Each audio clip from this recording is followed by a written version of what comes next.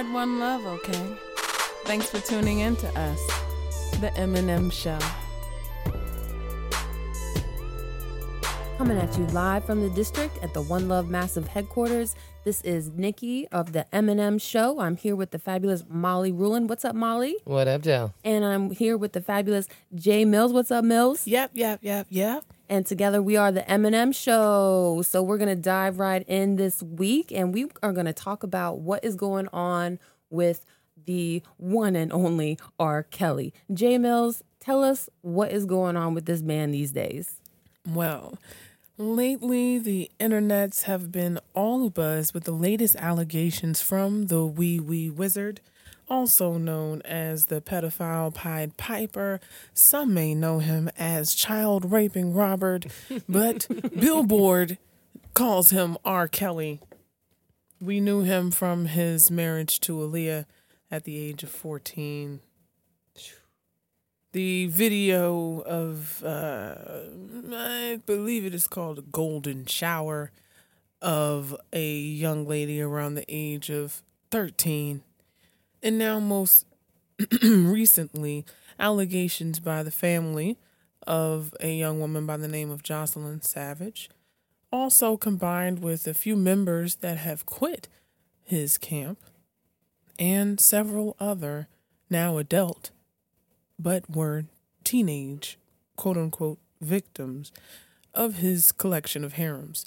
He has homes in Chicago and Atlanta where women are kept unable to use their phones, unable to live their lives outside of his dictation, and they've been there for years.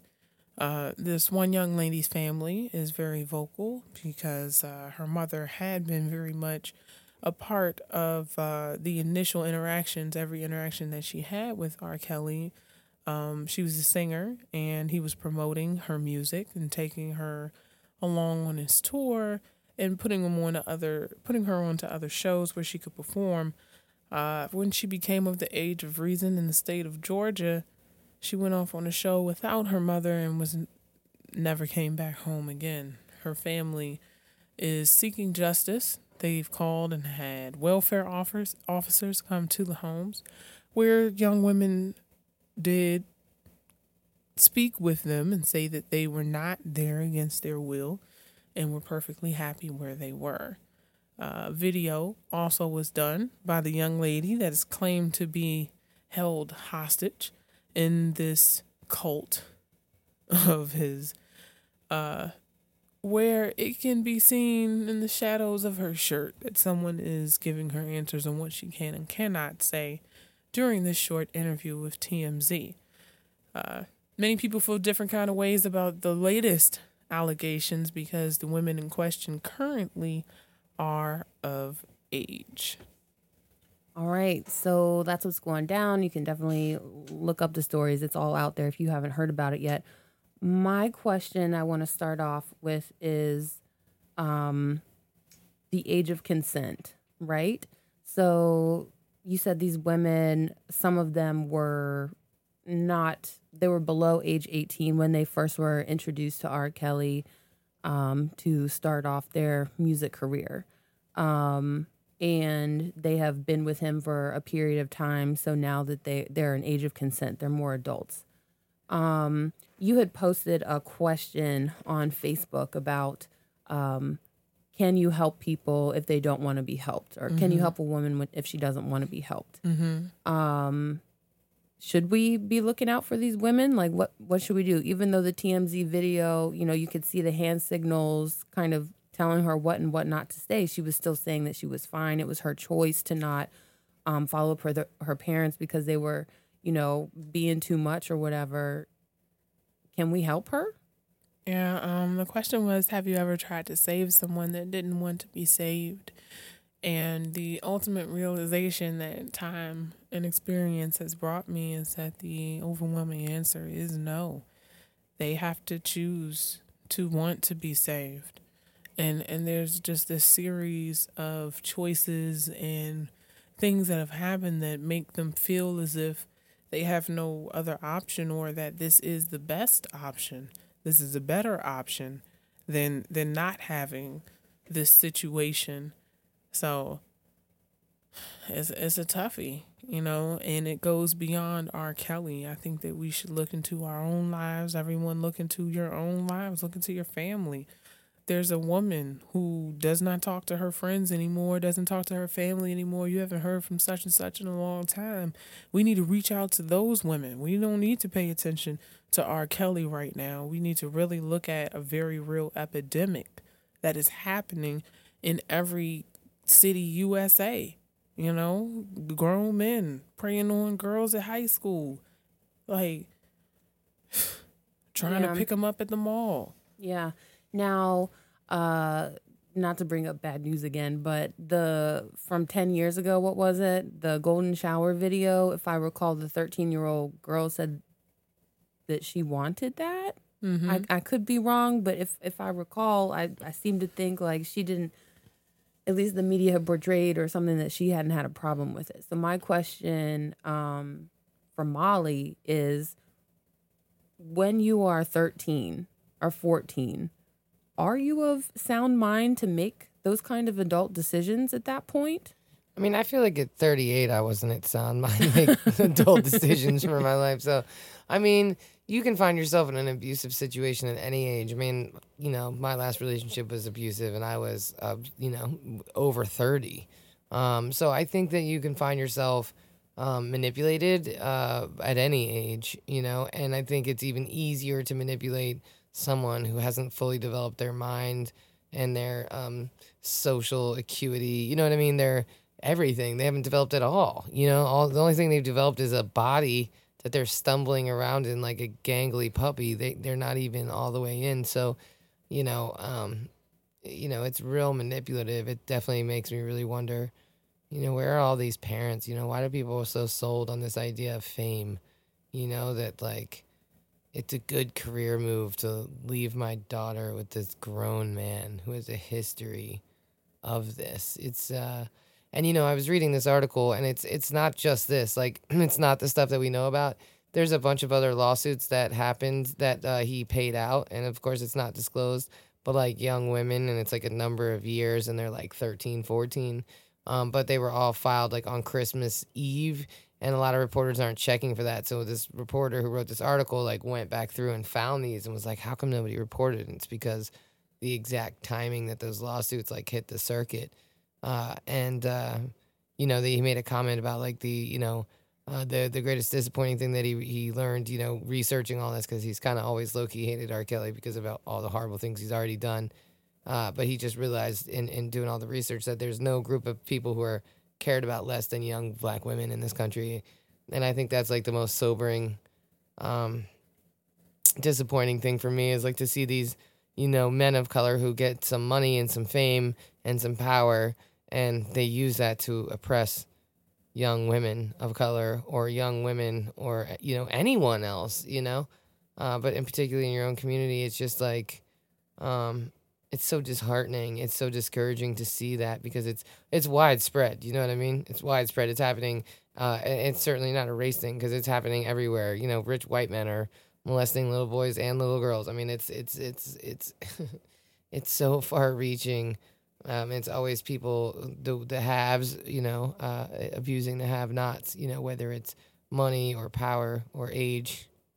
Do you think though that if the R. Kelly incidences were all with Caucasian women, that the lack of response would be the same, or would there be more response? That's a good question. I mean, I don't know. You got to look at like Sandusky. That was a bunch of little white boys that dude was molesting for 25 years, and it was a white man. And like a Penn State, plenty of people of power and stature and money could have done something to stop that.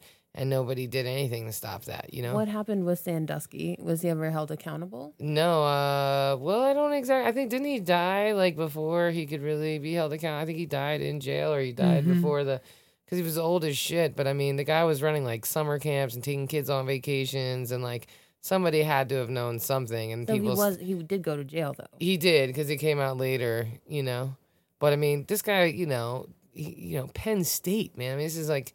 this guy's 20, 30 years, this guy's molesting little kids. And people, people had to have seen it. People have had to seen things. They look the other way.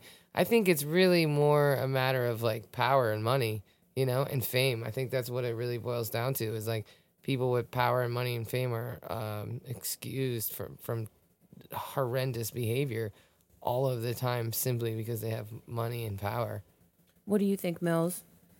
Yeah, I definitely think that there's a certain amount of power and money that apparently you can attain that makes you impervious to sexual depravity. Mm-hmm. It's worldwide. Yeah, we've also recently in the media, the Bill Cosby situation, and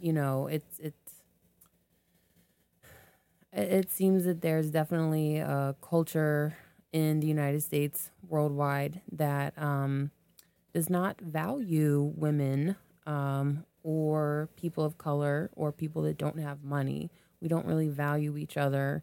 I'm curious, what kind of conversations we can have in our communities at home to kind of change this culture of devaluing women. How do you get someone, for example, who is ride or die R. Kelly, ride or die Bill Cosby, to actually talk about these issues and maybe, transform or understand a little bit better from the perspective of a woman why these issues are triggering? I think I guess it starts with just trying to understand how people got there. Like if you're really ride or die, just like really trying to understand why.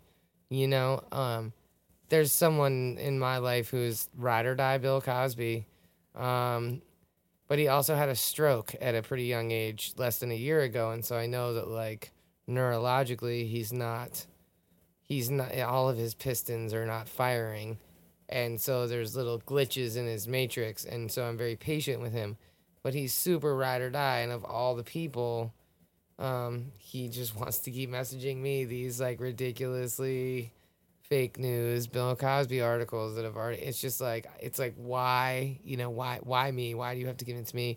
And then he recently lost his job that he got, like, which was a really good look for him because they kind of like gave him a job when he was experiencing homelessness, and so it's a really great connection for him, but he's so stuck on this Bill Cosby thing that it's now damaging friendships in his life, and he's lost his job over it. He lost his job over ride or die for Bill Cosby. Yes, because he's constantly, and it's making, there's a glitch in the matrix, you know what I'm saying? And so it's just really unfortunate, you have to really wonder, like, what is really the bigger message here, right? You know what I mean? Because it'd be easy to vilify him on his Bill Cosby stance. So, like, that's not the issue with him. It's really something else. And I suspect with a lot of people, it's always something else, It's always a lack of humanity somewhere in the mix, or a lack of perspective on both sides that gets people, to that position. And if they can experience a little bit of, like, humanity, a little bit of, like, empathy, then it's a little easier to, like, try to understand somebody. But that's a really hard thing to do, especially in the social media era, Well, I think that one of the things that has to be addressed, especially when it comes to the women apologists for these two people in the public eye, I saw this quiz that was given to high school students where they asked the question, when are you obligated to have sex with someone? And it was like, if you hold their hand, if you kiss them, if you sit on their lap, if they tell you that it will hurt if they don't, it was like 20 different scenarios. If you're there late at night, and it was crazy. Ooh, excuse me. It was crazy just to see how many different situations existed where women felt obligated to have sex. If you're drunk, you have to have sex with somebody you're with. And understanding that we're taught that good girls do this, ladies do this, and ladies deserve respect.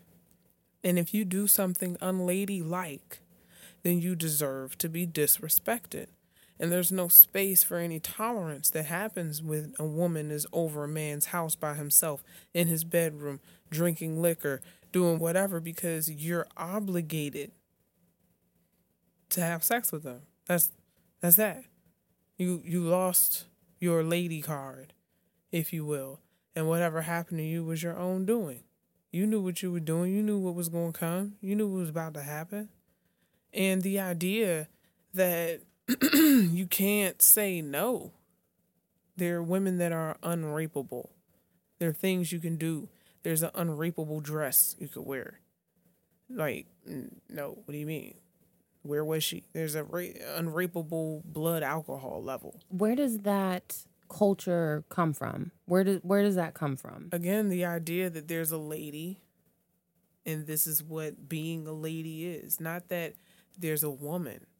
Because it's tied into even how you dress. And how you behave. How you behave, how you speak, how you wear your hair, how you present yourself, what you have on your face. And then even if you stray so far from like the societal norm of what being a lady is, and you go the other direction, you might get raped by somebody who's pissed off that you're not playing the game. Exactly. So it literally goes both ways. How dare you? Oh, you're a dyke, you're a whatever. Like, you know what I mean? Like, it goes, like, the pressure is so crazy that you have to fall in line one way or another, or you risk. There's no safety zone, really. Molly, have you worn something that triggered a response in another man or another woman, or cisgendered? That's another conversation. Have you ever worn something or done something, quote unquote, unladylike that resulted in a threat, physical, verbal? Oh, yeah, all the time. Can you give us an example? Yeah, it's not stuff that I wear because I don't think my cargo shorts are really upsetting anybody, but straight up, I love those things. But no, whenever I'm active, whenever I'm vocal and publicly active about supporting women's rights, I get threats of sexual violence and insults. Baseline. In fact, a couple years ago, I protested a photographer. Kirill was here is the name of his thing. Kirill was here. And his whole shtick is he goes to nightclubs and he takes pictures of women, and they'll shake up a champagne bottle and open it on her face and take a picture so it looks like a gorilla just came on your fucking face, and then they take a picture of it. And I mean, these women are like soaked, and like some of them are into it because people are into different things, but some of these women are not. But the whole guy, his whole shtick is just like his Twitter account was like, real men don't pull out, they pay for the abortion. Like just this like really horrendous like if you were a stand-up comedian and your whole thing was to be a super douche, you'd be killing it, but like this is your actual stick. And so I protested it, you know, and because they went to Capital, and so I stood out front and I made like digital or like analog memes, and I printed out pictures of women just being like grossed out and like caught off guard by it, and then like paired it with his tweets, and I just stood outside and I was like, hey, do you guys know who's inside tonight? Well, this photographer's here and this is what he does, and people were appalled and they left, but really nobody actually showed up. I mean, that's the real fucking shtick, is like Kirill was here, but nobody fucking cares because the whole thing is just a shtick that nobody's really falling for. The pictures just make it look really fabulous, you know. So maybe 2% of the people like it, and the other 98 ain't showing up. But I protested it, and because of that, I mean, you can go on the website now and look at the article. I mean, there's people calling me a whore, threatening fucking rape. Even the photographer himself said, hey, this pro-rapist woman in D.C., this pro-rape woman in D.C. is protesting my stuff. So then I got a barrage of strangers on the internet threatening to rape me for having an opinion and being ugly and being fat and everything else, for having an opinion. So it happens all the time. It's like low-hanging fruit. You know, it's like, hey, watch this. I'm going to say something that's empowering to women, and like watch how many guys I can get to call me fat or threaten to rape me in less than 10 minutes. It's like throwing bread into a duck pond. You know, it's so easy. It's so easy. What about you, Mills? Have you ever had an experience where a man or woman tried to take away your dignity because of something you were wearing or something that you did or said that was quote unquote unladylike? I think that being a woman of the stature that I have for a very long time, my body's objectified, for people asking me, like now my body, I was gaining a little weight, got to get back on my grind. But definitely why don't you strip? You must strip. People, if I dress a certain kind of way, people really thinking that I'm a prostitute. Being just knowing they really think I'm for sale, like just because of my body, straight up. The random touches that just happen, just feeling like, it's crazy. It's really crazy. I have too many stories of it happening. I used to be very self-conscious when my body started to develop, as when I was like 11, I was like a B cup or so. But by 12, I was a D cup. Damn. Mm-hmm. And then I was a double D by 14. At 14, I pretty much looked about the way I do now, except I'm 20 pounds lighter. But just, all the essential parts, same thing, So, again, with the whole people who feel obligated to do certain things, I just kind of accepted that men were going to want to have sex with me if they were talking to me at all, if they said hello or whatever, like just not being able to trust any type of situation because of just how expected the exploitation of my body was. I joke around with a good friend of mine, Lena Chase. She's absolutely gorgeous. Shout out to my girl Lena Chase. And that call it being Las Vegas. Everybody wants to go, but nobody can stay. But everybody wants to go. It looks so good. You just want to try. You just want to go. You just got to see it. It's going to be great, but you can't stay because you can't afford to be here. For real. But you just wanted to feel like you was living a luxury life for a weekend. Being in Las Vegas. So, yeah. Bringing it back in, the Las Vegas analogy is to what? Is to... just developing sexuality, the exploitation of the body, of people immediately seeing you and thinking, I want a good time and nothing more. Right. Okay. That's it. But you're going to be the time of my life and I got to have it. I'm going to save up all my money. I'm going to do what I got to do. I'm going to say whatever it takes just to go to Vegas. And be there as long as I can, live it up, but you can't stay because the actual maintenance of truly being with me, like I'm a queen, I spoil myself. I was taught by my parents, especially my mother. My parents are doctors, and I love them for teaching me to get my own and not want something I can't do for myself. So a lot of women, I'm thankful for that because when I was younger, that's the key. That's what saved my life, really getting it for myself. Too many women want a life they can't afford. And when they find themselves wanting that life, you want to live that life, but you can't afford it. And you end up with these dudes that are just doing whatever, just pimping you out. You don't even know you being pimped. Yeah, so let's talk about value a little bit more. And this is from my perspective as someone who worked in the restaurant industry for 17 years and who was an organizer for almost a decade here in D.C. I think that in modern times anyway, I can't speak to where this is rooted historically, but at least in, the past century in the United States, work that is quote unquote, like typically considered women's work, servant work, domestic work, teachers, nurses, secretarial, these types of roles or opportunities for women to develop skills, to make money, to actually add value concretely to life, a lot of times are underpaid, low wage jobs, sexual harassment is rampant. Speaking from personal experience, I've definitely been grabbed in the restaurant industry as a server, as a bartender, been talked to like I was basically a stripper. No disrespect to strippers, do what you got to do, but the perception of, I have definitely been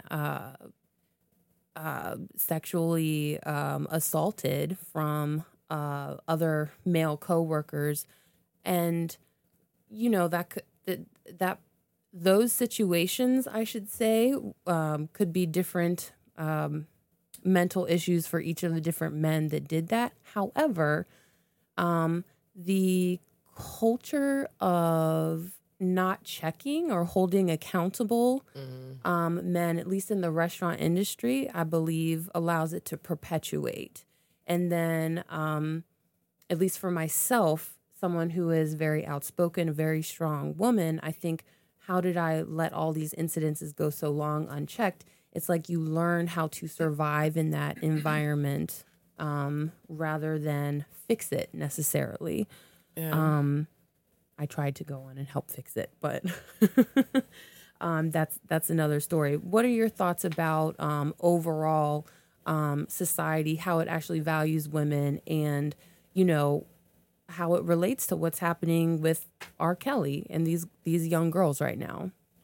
Well, like I know recently, this article came out about this guy who I don't remember his name. I won't even give him the dignity of giving him a name, but he's a industry restaurant guy here in D.C., and an article came out about him that he had like raped somebody, and it finally got the attention that it deserved because he has like 6 or 7 like assault charges against him. I knew that guy. Yeah, I worked with him. Yeah, and actually, so a woman came, J-Ro, right? That's his name, J-Ro. Whatever. Yes. Fuck him. He's a piece of shit. He gets everything he deserves. But he's raped several women. I mean, he raped a woman while she was jogging. She was jogging, and he like literally knocked her over in the alley and raped her. So it's not even like, did they work together? Like, there's no no, this is like one of those rapes that and they always describe rape as not being that's why a lot of dudes can't relate to rape, because they're like, well, I didn't knock her down the alley, you know what I mean? Like, we were on a date, or we were drunk, or we were already naked, right? There's always like gray, or like, no, this dude like knocked her in a fucking alley and raped her. And it's crazy, like how, and there's several sexual assaults, and then his probation officer went back to the judge and requested that he stay on supervised probation, and the judge denied it and then took him off of supervised probation. Or no, the probation officer suggested that he has to register as a sex offender, and the judge responded by taking him off of supervised probation. And so I think they're gonna reopen some sort of what, I don't even really know, but it's kind of crazy. But this happened 4 fucking years ago. 4 years ago, all this happened, and it wasn't until the right set of circumstances with the right amount of victims getting together and having an organized movement and saying something about it to get it to the attention of the Washington Post, who then wrote an article about it, and retribution was had. But it's just crazy because how much it fucking takes. And then he's working at Late Diplomat, who didn't know, but also knew since a year ago, you know what I mean? They didn't know when they hired him, but they had been informed about it, or 6 months ago, and didn't respond at all. And so it wasn't until other industry men contacted them and were like, yo, do you realize what you have on your hands? And so, and I've said it and I'll say it again, until men hold other men accountable, the world's going to continue to burn. And it took other industry people who manage other restaurants in D.C. to hit up their friends that manage Late Diplomat to be like, yo, this is really bad, you should probably get rid of him, before they took it seriously. It wasn't the heartfelt letters from his victims that really did the job. And so at the end of the day, men have to stop detaching themselves from the women who are being victimized. And why does it take saying it could be your mother, your daughter? It could be. It is your mother, your daughter, your sister, your best friends. At what point are the men going to stop what's going on? And it's just like Sandusky. Grown-ass men came in those locker rooms and saw him doing what he was doing to those little kids. So it goes all the way around. It's like until humanity holds humanity accountable, like the world is going to continue to burn, and it's having conversations and not being swept up by money and fame. Like, fuck R. Kelly. Like, when was the last artist R. Kelly produced? Like, why are all these parents have these high hopes? Is R. Kelly known for producing people? Does he have a record label? Maybe I'm totally wrong about this, but like, why is R. Kelly grooming any fucking buddy? You know what I'm saying? Grooming them for what? Like, Wait, what for what? Is he fucking Quincy Jones and I'm not aware? Kind of. I hate to say it. Okay, all right. But Well, he does have an illustrious album repertoire. well, he does, He's but does a that mean great songwriter? Yes, he is. But has he actually developed or produced anybody else? Like, yes. Aside from Aaliyah, And was he producing her? Wait, there's somebody else. I can't remember. And like, let's be honest, R. Kelly doesn't write his own music. He's fucking illiterate. No, I don't know about that. Well, I can't confirm that. He was at one time until the news came out, and then maybe he got tutored. But no, I mean, we have like, it's just mind-boggling how the levels of mediocrity that rise to the top in this country. You know, all you have to do is be a really good athlete, and you could beat the shit out of your wife on a camera in an elevator and still make millions of dollars. Like, that's we come from a culture of people that beat women in the head and drag them home and tied a log to her left leg, and till she stopped trying to run away, then they tied a string around her ring finger, left hand, to let her know the other caveman she was taken. So what does it take for transformation? For things to change? Yeah. we gotta Everything burn it all must down. change. You got women that can't agree that breastfeeding is good and rape is bad. Right. So as horrible as everything that is happening to us is, we have to really take a look. What's more sinister? The rapist or the women who support him, cover for him? What in the world? There's so many women that teach their men to hate women, that teach their sons that this is who you respect, this is who you don't respect, that know that their sons are horrible, that they're philanderers, that they're cheating, bringing all these different, and are like, yeah, baby, that's what you should do. Lie for their sons. Like, there's so many women. It's crazy. Having a son just really showed me a different style from the women who tell him from the beginning, you're going to have all the girls. You're going to have too many. You ain't going to know how to deal with them. But don't choose one. Don't do this. Make sure you get this. Make sure you get that. Like, it starts that young in brainwashing young black men that they are nothing but good dick and money. Like, the real objectification happens to them. That shit is horrible. The sexual assault that they go through, at least when it happens to us, it's like, oh my God, someone did what? When? There's so many black men that got their dick sucked when they was 5, 6, 7, and they told somebody and people congratulated them. So in order for us to talk about this, we got to talk about this. Because how are they going to think it's wrong when it happened to them? When somebody was taking advantage of their sexuality? And when you have it happen when someone is very young, there's so many people who have been sexually exploited to the point where when you like them, you just want to show them you just want to have sex. That's what you translate. Oh, I like you, so I want to have sex with you. Because that's what these older people do to justify these things. Oh, well, if you love me, you'll do this. Oh, if you really love me, you'll do that. You'll do this. You'll do it like this. Oh, like really turning these girls and boys out crazy. Like, For someone to wrap this conversation up, and I'm sure it's going to come back up again, the value of women, the exploitation of women and men. Molly, what advice would you give a young woman, a teenage girl, who may be in a psychologically, sexually, or physically abusive situation? In times when I've peeped situations, but you know, it's like that whole how do you save somebody who doesn't want to be saved? You know, there's a lot of stages of denial and recognition in abusive relationships, and if you tell somebody they're in an abusive relationship and they don't know it, then they get really defensive and they'll push themselves away. And then you won't know if they're really in danger or not, and like when to really step in. So I think with a young person, I would just plant some seeds of other thoughts and then offer myself up as a resource if they ever needed me for anything, or even just had questions or were unsure about something.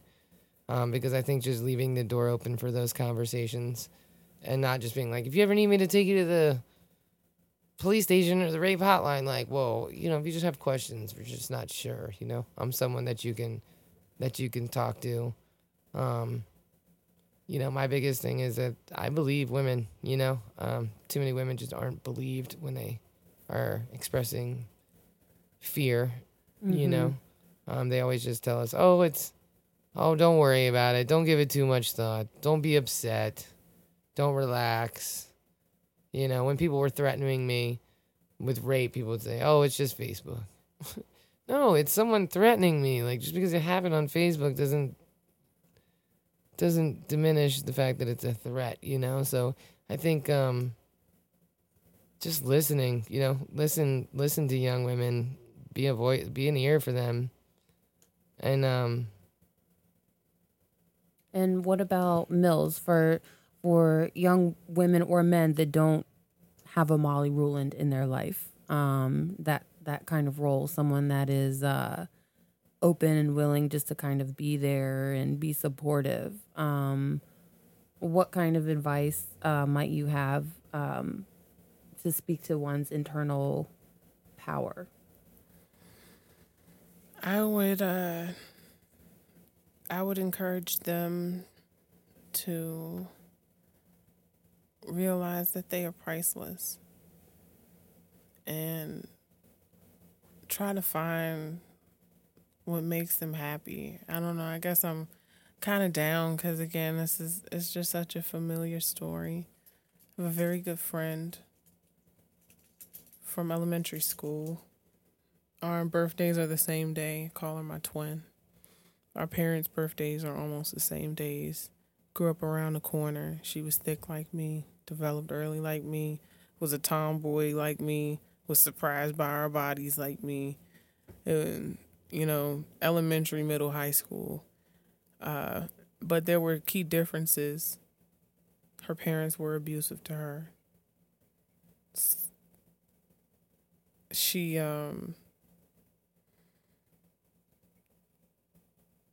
she ended up dating just the wrong guys. Like, the right people could try, but she was crazy. Her trust was already broken. Her stepfather was horrible, but he was a soccer coach, and the team was awesome.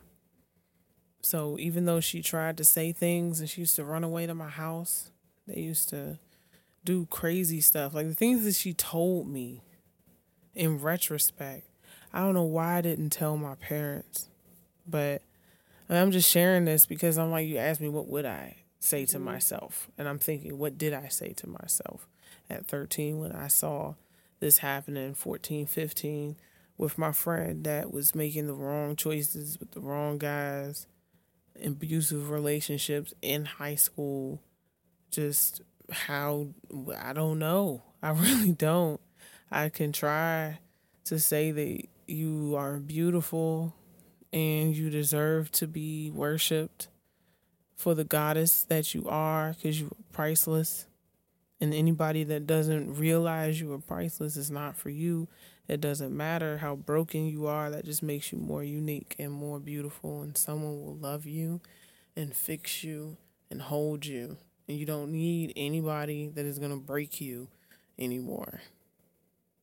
Truth to power, right there. All the queens out there listening, remember that you definitely are a queen to be loved and upheld. Yeah. And we're going to transition. We're going to talk a little bit about what is happening here on the DC scene locally with our community. So it must have been 2 weeks ago, I think, that the DC city government was removing a homeless community from the K Street. What was that? K? Yeah, or the I Street. I think I or L. I Street. Or no, L.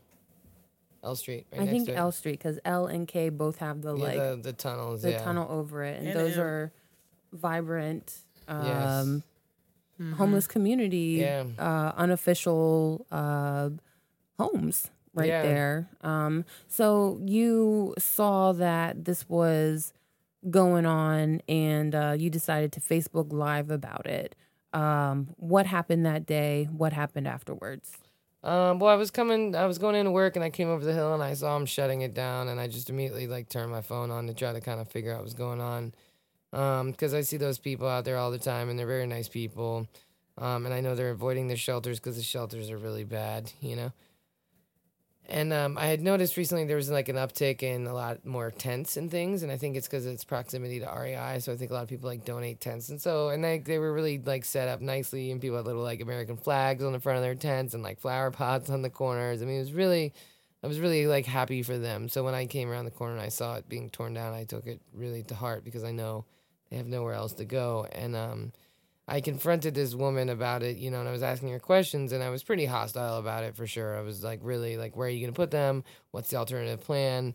What are you going to do with them? She's like, they're going to the shelter. And I was like, well, you've never been to a shelter. I mean, I was very hard on her for somebody who didn't know anything about her. And it was a slightly combative conversation at first, but she realized that, like, you know, I was just passionate about, you know, making sure those people were okay. And that was my main goal. And we exchanged information, and we met up, and we had a drink around the corner after work last week. We had a beer, and we sat and we talked about everything. And she gave me some really great insight as to what's going on in DC. And you know, I decided to meet with her because I understand that she's been in the, you know, I'm not gonna say industry, that's not the right word, but like civil services, you know what I mean, for a long time, and not just here, but in other areas. And she's an intelligent woman. She's been doing this a long time. And I really thought about like what that means, you know, to be able to do that and to be, you know, willing to even meet with me. I thought, you know, there's a glimmer of hope that this is like a real human and this isn't just like a PR thing, you know. And I met with her, and it genuinely is like she's a genuine, caring, loving human being facing a really difficult situation, and just trying to plug an impossible hole. You know, she explained that we need 100,000 affordable housing units in DC, and we don't have them. And until you know, what she said to me that was probably the most upsetting was that, you know, she explained about the right to shelter, that DC is a right to shelter. So it's like DC, New York, and a couple other places are right to shelter, meaning that like if anybody shows up on the shelter doorsteps, like they have to give them home for the night. And so depending on what's going on in the city and who needs shelter, those numbers can change drastically. And then, of course, when like other areas shut down or affordable housing shuts down, there's more people. And there's a huge percentage of people that are living like one bad check away from experiencing homelessness. And so that population is constantly growing, and they're running out of units. And nobody wants a homeless shelter or a services center anywhere near their house. And she was explaining that, you know, she goes to these council member meetings and stuff, and there's people just like adamantly opposed, like these new people moving in who just are not having it. And so then they have to move them out to Maryland, and they're getting a lot of heat about that. But like there's just nowhere to go, and without being able to expand up, there's just like the affordable housing is going away by the moment. And it's just heartbreaking to see all these people, you know, these shelters are filled with people who are just like can't take care of themselves. They're in wheelchairs, you know. Some, you know, there's a gentleman who used to be around the neighborhood a lot, and I think they finally got him into some proper housing, but he was an older guy, and he worked his whole life, and he was married, and did everything right. Wasn't a drug addict, nothing, not that there's a, you know, whatever. He played the game, he did everything he was supposed to, and the wife died of cancer, and then he ended up, with, you know, no real pension or anything and out on the streets. And it was heartbreaking because they stole his ID, he got bed bugs, you know, his knee was bad. And here's a guy who like doesn't even like drink or smoke or do anything like that. And here he is out on the streets, and she was telling me, you know, the shelter is filled with those people. And it's just so hard, you know, it's just such a bigger issue that the whole city is experiencing because everything is so expensive. So it's like for the, you know, the pyramid at the top with all the people who are experiencing homelessness, there's a solid section of that pyramid of people just underneath it who are right on the border. and it's not getting any easier in DC. So it's, you know, I can't say that I walked away with any like real solutions, although like we did talk about starting a podcast, you know, so that she could actually like talk to people and like, you know, try to rally some resources and some information to like at least get the information out, get the community involved, and start changing the perception that having a homeless shelter next to your house is bad for your property values. Like changing the perception that like you fucking matter more than other people, more than anything else, and like rallying the community around supporting it. Because, you know, at the end of the day, people want to talk about like it's unfair that they're there, but you don't want them in your backyard, do you? You know, and that's really what it boils down to in a lot of senses, is that, or at least for me, the only way that I can tackle it is that loss of humanity, and how to like build it back, and how to, you know, tell these stories of these people that need help, and they're not villains, man. They didn't do anything wrong. You know what I mean? Like we are all those people. Like we're all a click away from being any of those people. We're all one. We're all the same. You know, and that's what I think. You know, if you're listening and you're one of those people that went to a council meeting and you objected to a homeless shelter, like, you know, your mom could end up homeless too. Like your dad could, you could. There's plenty of homeless grandmothers out there. There's plenty of homeless people out there, or people experiencing homelessness. You know. You're so nice about it, the way you talk about it. I have a little different feeling about the situation with the government, just because like I've been in there for like 10 years, seeing how they operate. And I'm curious to know what, Jay, you think about this as well, because I know you got a lot to say about gentrification in the district, housing costs, the demographic shift, all of these things. But what I want to say is that, well, number one, it's great that you actually had the opportunity to talk with this woman and have a real conversation and learn what the government says they're trying to do. What they say. Yes. I'm highly skeptical of this woman, Highly. even though I don't know her. I want to give her the benefit of the doubt. But what I see year after year after year for decades in the DC government is there's the budgetary process that happens every year. And there's all the tax dollars that come in. There's a big general fund, and then for like 6 months, the council is arguing about how to disseminate the funds, what to do based on what the city's needs, services, etc.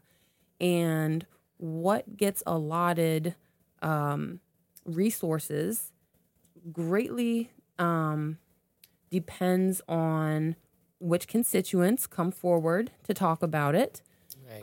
In this case, you had mentioned people coming to the government saying, I don't want this homeless shelter here. Oftentimes, those are people that have the time and privilege to go advocate in the first place, Right. Which looks a lot different from the people who are actually going through the homelessness. For sure. Meanwhile, the city has known forever, you know, that there's a large population of underserved people.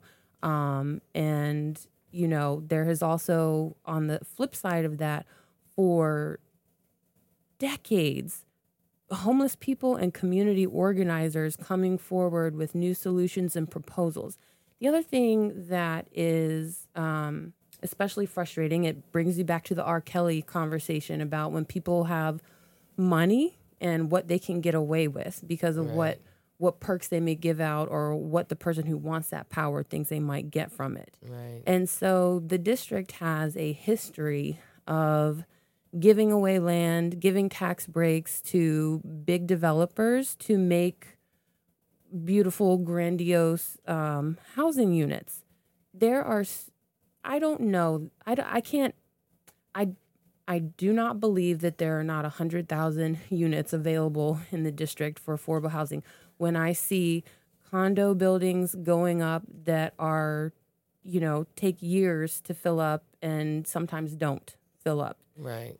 You can make, I believe that the city can make affordable housing if it really wants to, but the forces, and that's our timer, the forces in the political field of people that have money is so much greater than the homeless population that Right. doesn't have resource, and the other population in the city that continuously gets screwed is our children in the public schools. It's the same Right. thing.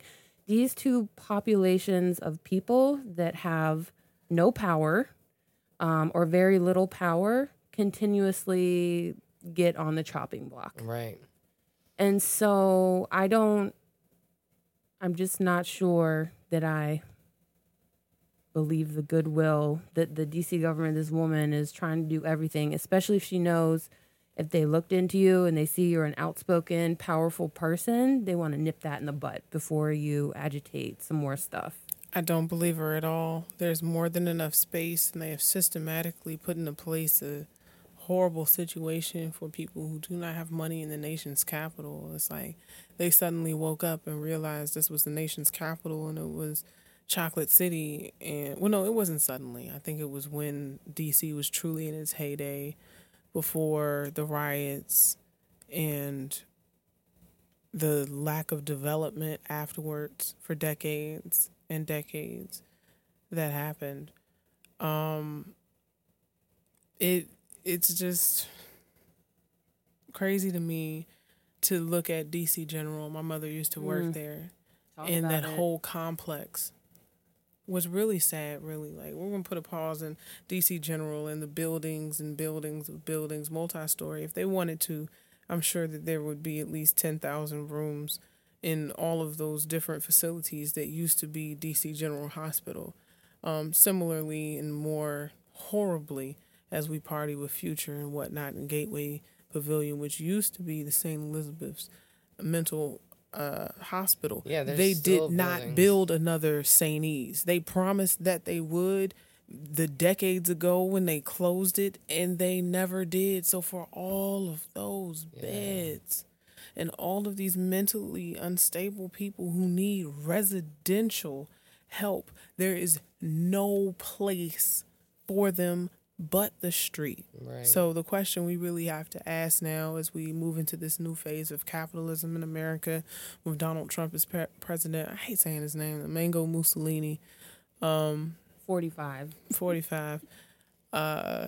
digging his heels in what is capitalism, no free lunch, the idea that giving anybody free housing is un-American.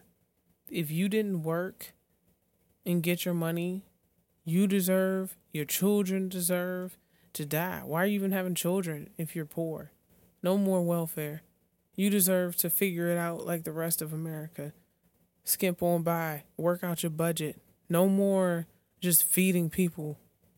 Because honestly, you know, when you look at how someone lives when they're on welfare or food stamps and whatnot, how much money that they're getting, living on Section 8 in D.C. right now, paying $25 to $125 for your rent.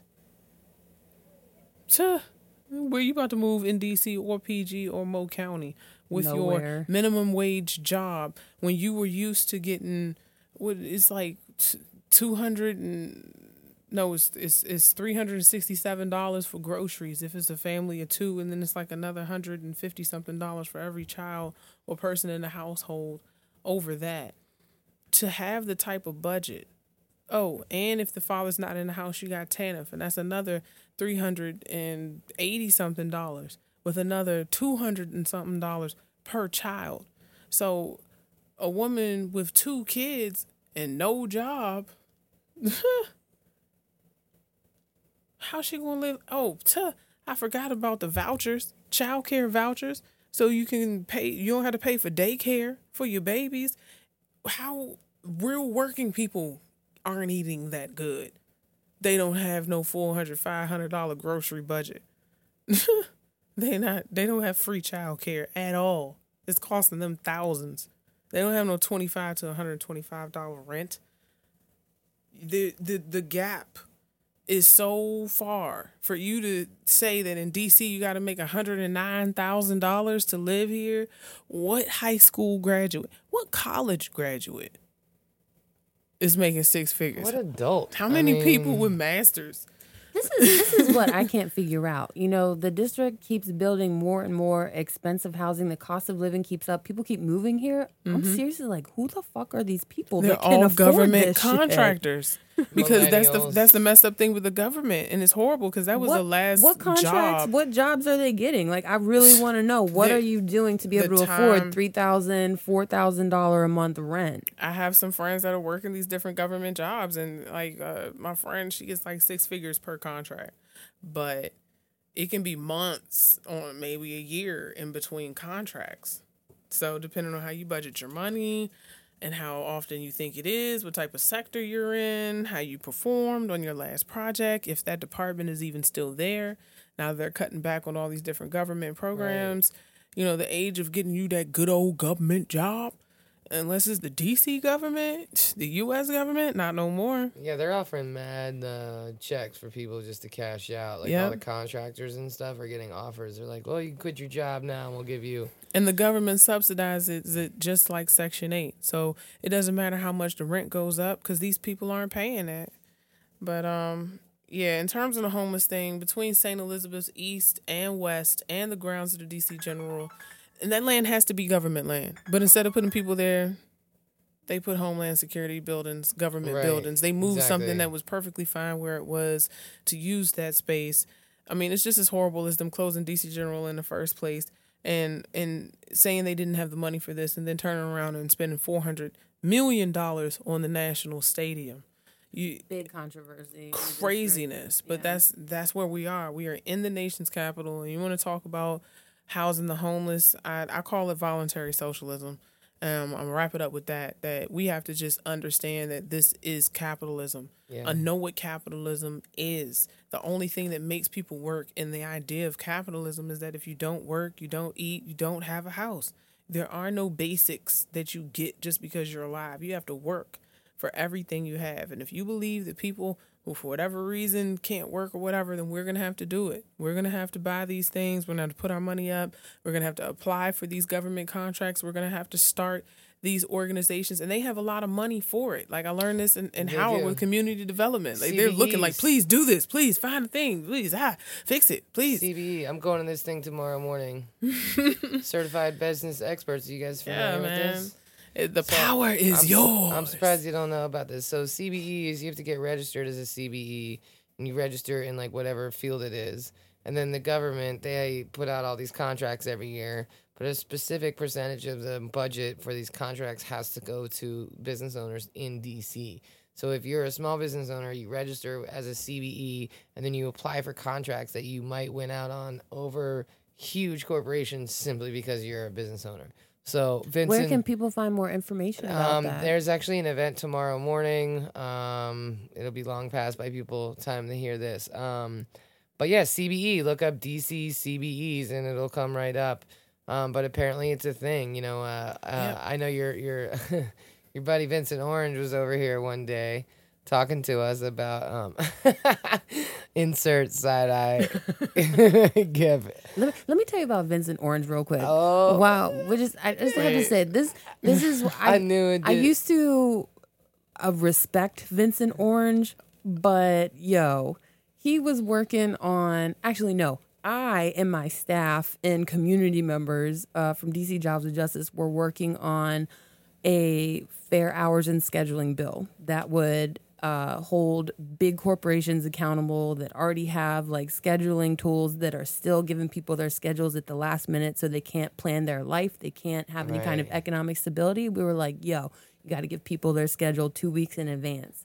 And he was, quote unquote, carrying the bucket for us. And then he lost his election. And then the next thing, he was hired for the very organization that was opposing our bill. He went to work for the Chamber of Commerce and become the CEO of the DC Chamber of Commerce, the same people that were opposing what he was pushing forward. And so I'm like, you know what? You were never pushing that. Did it go any further? Was it one of those I got to be in there to change it kind of situations? We had to drop the bill. It was strategically not viable at that point. Literally, our champion was bought. That's horrible. When your political champion is bought, there's no one else The caring. gig is up. The gig is up. Anyway, Man, well, not a tangent. Back to what Molly was saying about the so CBE. So I'm gonna learn some more tomorrow. Maybe on one of our next episodes, I can follow up with you guys. But I'm definitely curious. But Vincent Orange was saying, "Hey man, the government buys toilet paper every year. A lot of toilet paper. Find a toilet paper company. Buy the toilet paper. Get the toilet paper contract. Make some money." He's so DC as fuck Tell though. him to So wipe my ass. he He can can think wipe He's about my it. right, ass. man. Light bulbs. But he's right, random though. Things, batteries. Especially Yeah. if, as You can a provide the CBE, contract. if you can get that business, With and the if you're a Costco person card. of color, or if you're a woman, or if you're disabled, then it even puts you further up the list. So you know what, fuck it, ladies, I'm going tomorrow, and I'm gonna register as a CBE, Do and it. I'm gonna set up parties for lame ass government people, and we'll probably be able to pay our rent all year because of it. You know, sometimes you got to play the game. Because if you're going to be in the city and if you're going to pay the rent and the taxes and the fucking stress, then you might as well play the game too and get some of the benefits. Indeed. Get that One Love massive special edition toilet paper. That's y'all, right. Coming up You soon. heard it here, folks. Also, Speaking- DC Arts and Humanities Yes. does a lot of loans, micro loans, and other size loans, and has grants for different Grants, projects. yeah. I believe it's called a DMB number if you have a DC business to be registered as that, and that puts you in line with a lot of large federal grants. One of which that I shout outs to Ward 8 Arts and Culture Center. The Anacostia Arts and Cultural Center. No, Or- Ward 8 Arts and Culture Tindani. Center with Tindani. Okay. Which really taught me a lot about, who's coming to sit at the table with a lot of these grants. So when it comes to the multi-million-dollar grants, you need this type of DMB number for your business so you can be a company that can receive these type of grants. There are a couple other things, and man, that's something that people should really be giving classes on. We should talk about this on the next Yeah, episode, like definitely. in depth. Well, I'll learn some more tomorrow, Yeah, and then I'll report but, back. Start a business and register your business and get some of these contracts because honestly, again, bringing it back, voluntary socialism is the way. It is. There's a lot of land, there's a lot of businesses that are capitalizing on these funds and not even doing what they said they do. Word to Berry Farms and the promises they made to those residents. I'm right around my way. I live near Saratoga. By Brentwood, Brooklyn Manor, and again, they promised that they would have the same number of affordable housing units as it was, and they would be, replacing the residents when the new ones were built, and they reneged on that promise. So, we should so get, many people about to be homeless right now. It's We about to should get we should real. get Empower DC or another group that has been Yes. working on berry farms or different You know what? We're gonna bring some guests up in That would here be that great. can give us the truth about what has really really been going going on. on with development What's in the going district. Yes. But speaking of, we've been talking a lot about business. Let's do our weekly business shout out. What's an actual business that isn't fucking up, that is doing good things, that is nourishing people, taking care of people, that we can be proud to talk about? Calabash. That's right, Calabash Tea and Tonic. Tell us about them, Molly. Shout out to Dr. Senyata. It is a tea and tonic shop right around the corner on 7th Street in Shaw. And it is run by a woman who is a 5th generation Jamaican herbalist. She is the truth, man, like straight up. And Lot of mercy. she by the beach. She will take care of you. When I first went in there the first time, they were like, "Hey, beautiful, how are you feeling today? How can we make you feel better?" And inside, I was like, "Oh, go fuck yourself. Like, don't call me beautiful. I'm just here for the tea, But that's just my cynical side. It's not all one love, massive every single day, folks. You heard it here, but they really actually mean it. They all genuinely care about people. And when you go in, it's all about telling them how you're feeling and like what you're missing in your day, and then they make you a tea based on what you need versus just coming in and saying, "I want mint" or whatever, And man, it is so helpful. I go in there, I feel so grounded. It smells good, it feels good. They have vegan sandwiches, they have quiche, they have little bites, all these amazing teas. I'm totally hooked on the matcha latte. Oh my god, so good. But it's a lovely black-owned business, and it is a place that will genuinely make you feel better about life. So definitely stop in, because the rent is too damn high on 7th Street. Indeed. So every cup of tea that you buy over there really helps. Keeps a woman and Black-owned business in business. That's right. And she employs a lot of people of color there. And she also does a lot of like classes there. And she does a lot of little showcases there, gives artists a platform, which is pretty amazing because it's not a huge place. But man, she really squeezes it out and gets every bit of community engagement that she can out of that joint. And I really respect her for that. Dope. Yeah. Shout out once more to Calabash. Thanks for doing what you do. And with that positive note, let us close out with a metaphysical moment with Mills. Yep. So this week I've been transformed by a book my mother gave me about the art of minimalism. And I can sum up this whole book with this one idea. Remove everything from your life that does not bring you joy.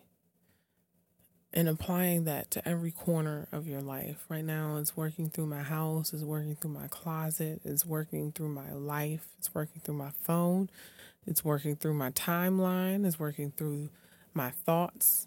If it does not bring me joy, I have a choice to keep it or let it go. And so often we keep things that do not bring us joy instead of letting them go.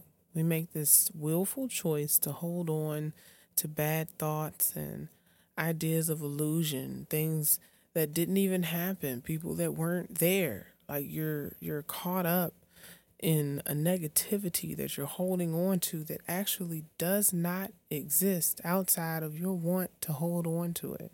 So the physical manifestations of that, from our office places, our homes, our cars, our purses, every corner of your life, you can find yourself holding on to things that do not bring you joy. And that's my one love meditative message. In love, in joy, in peace, in highest vibration, in every single choice you make to the best of your ability. If it does not bring you joy, let it go. There you have it, folks. If it does not bring you joy, let it go. If R. Kelly does not bring you joy, let him go. Let him go. Let us release R. Kelly. Let us release the negative energy in our lives. And let's get healthy. Let's get better. Let's get positive. This is the Eminem Show. Thank you for tuning in. Eminem. Eminem. Joe.